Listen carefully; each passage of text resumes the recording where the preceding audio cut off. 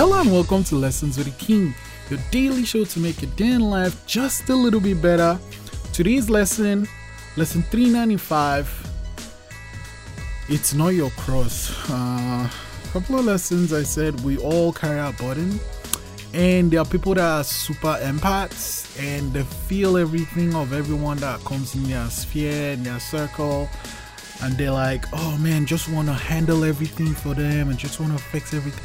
No, it is not your cross. You know, you can help, sure, but you can't help it at the detriment to yourself.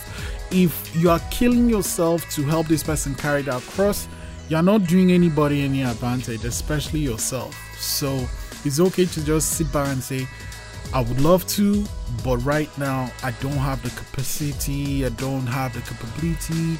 I just, hope you can do what you need to do, but right now I just cannot do it. From 395, when was the last time you carried someone's cross? Lesson 395, it's not your cross.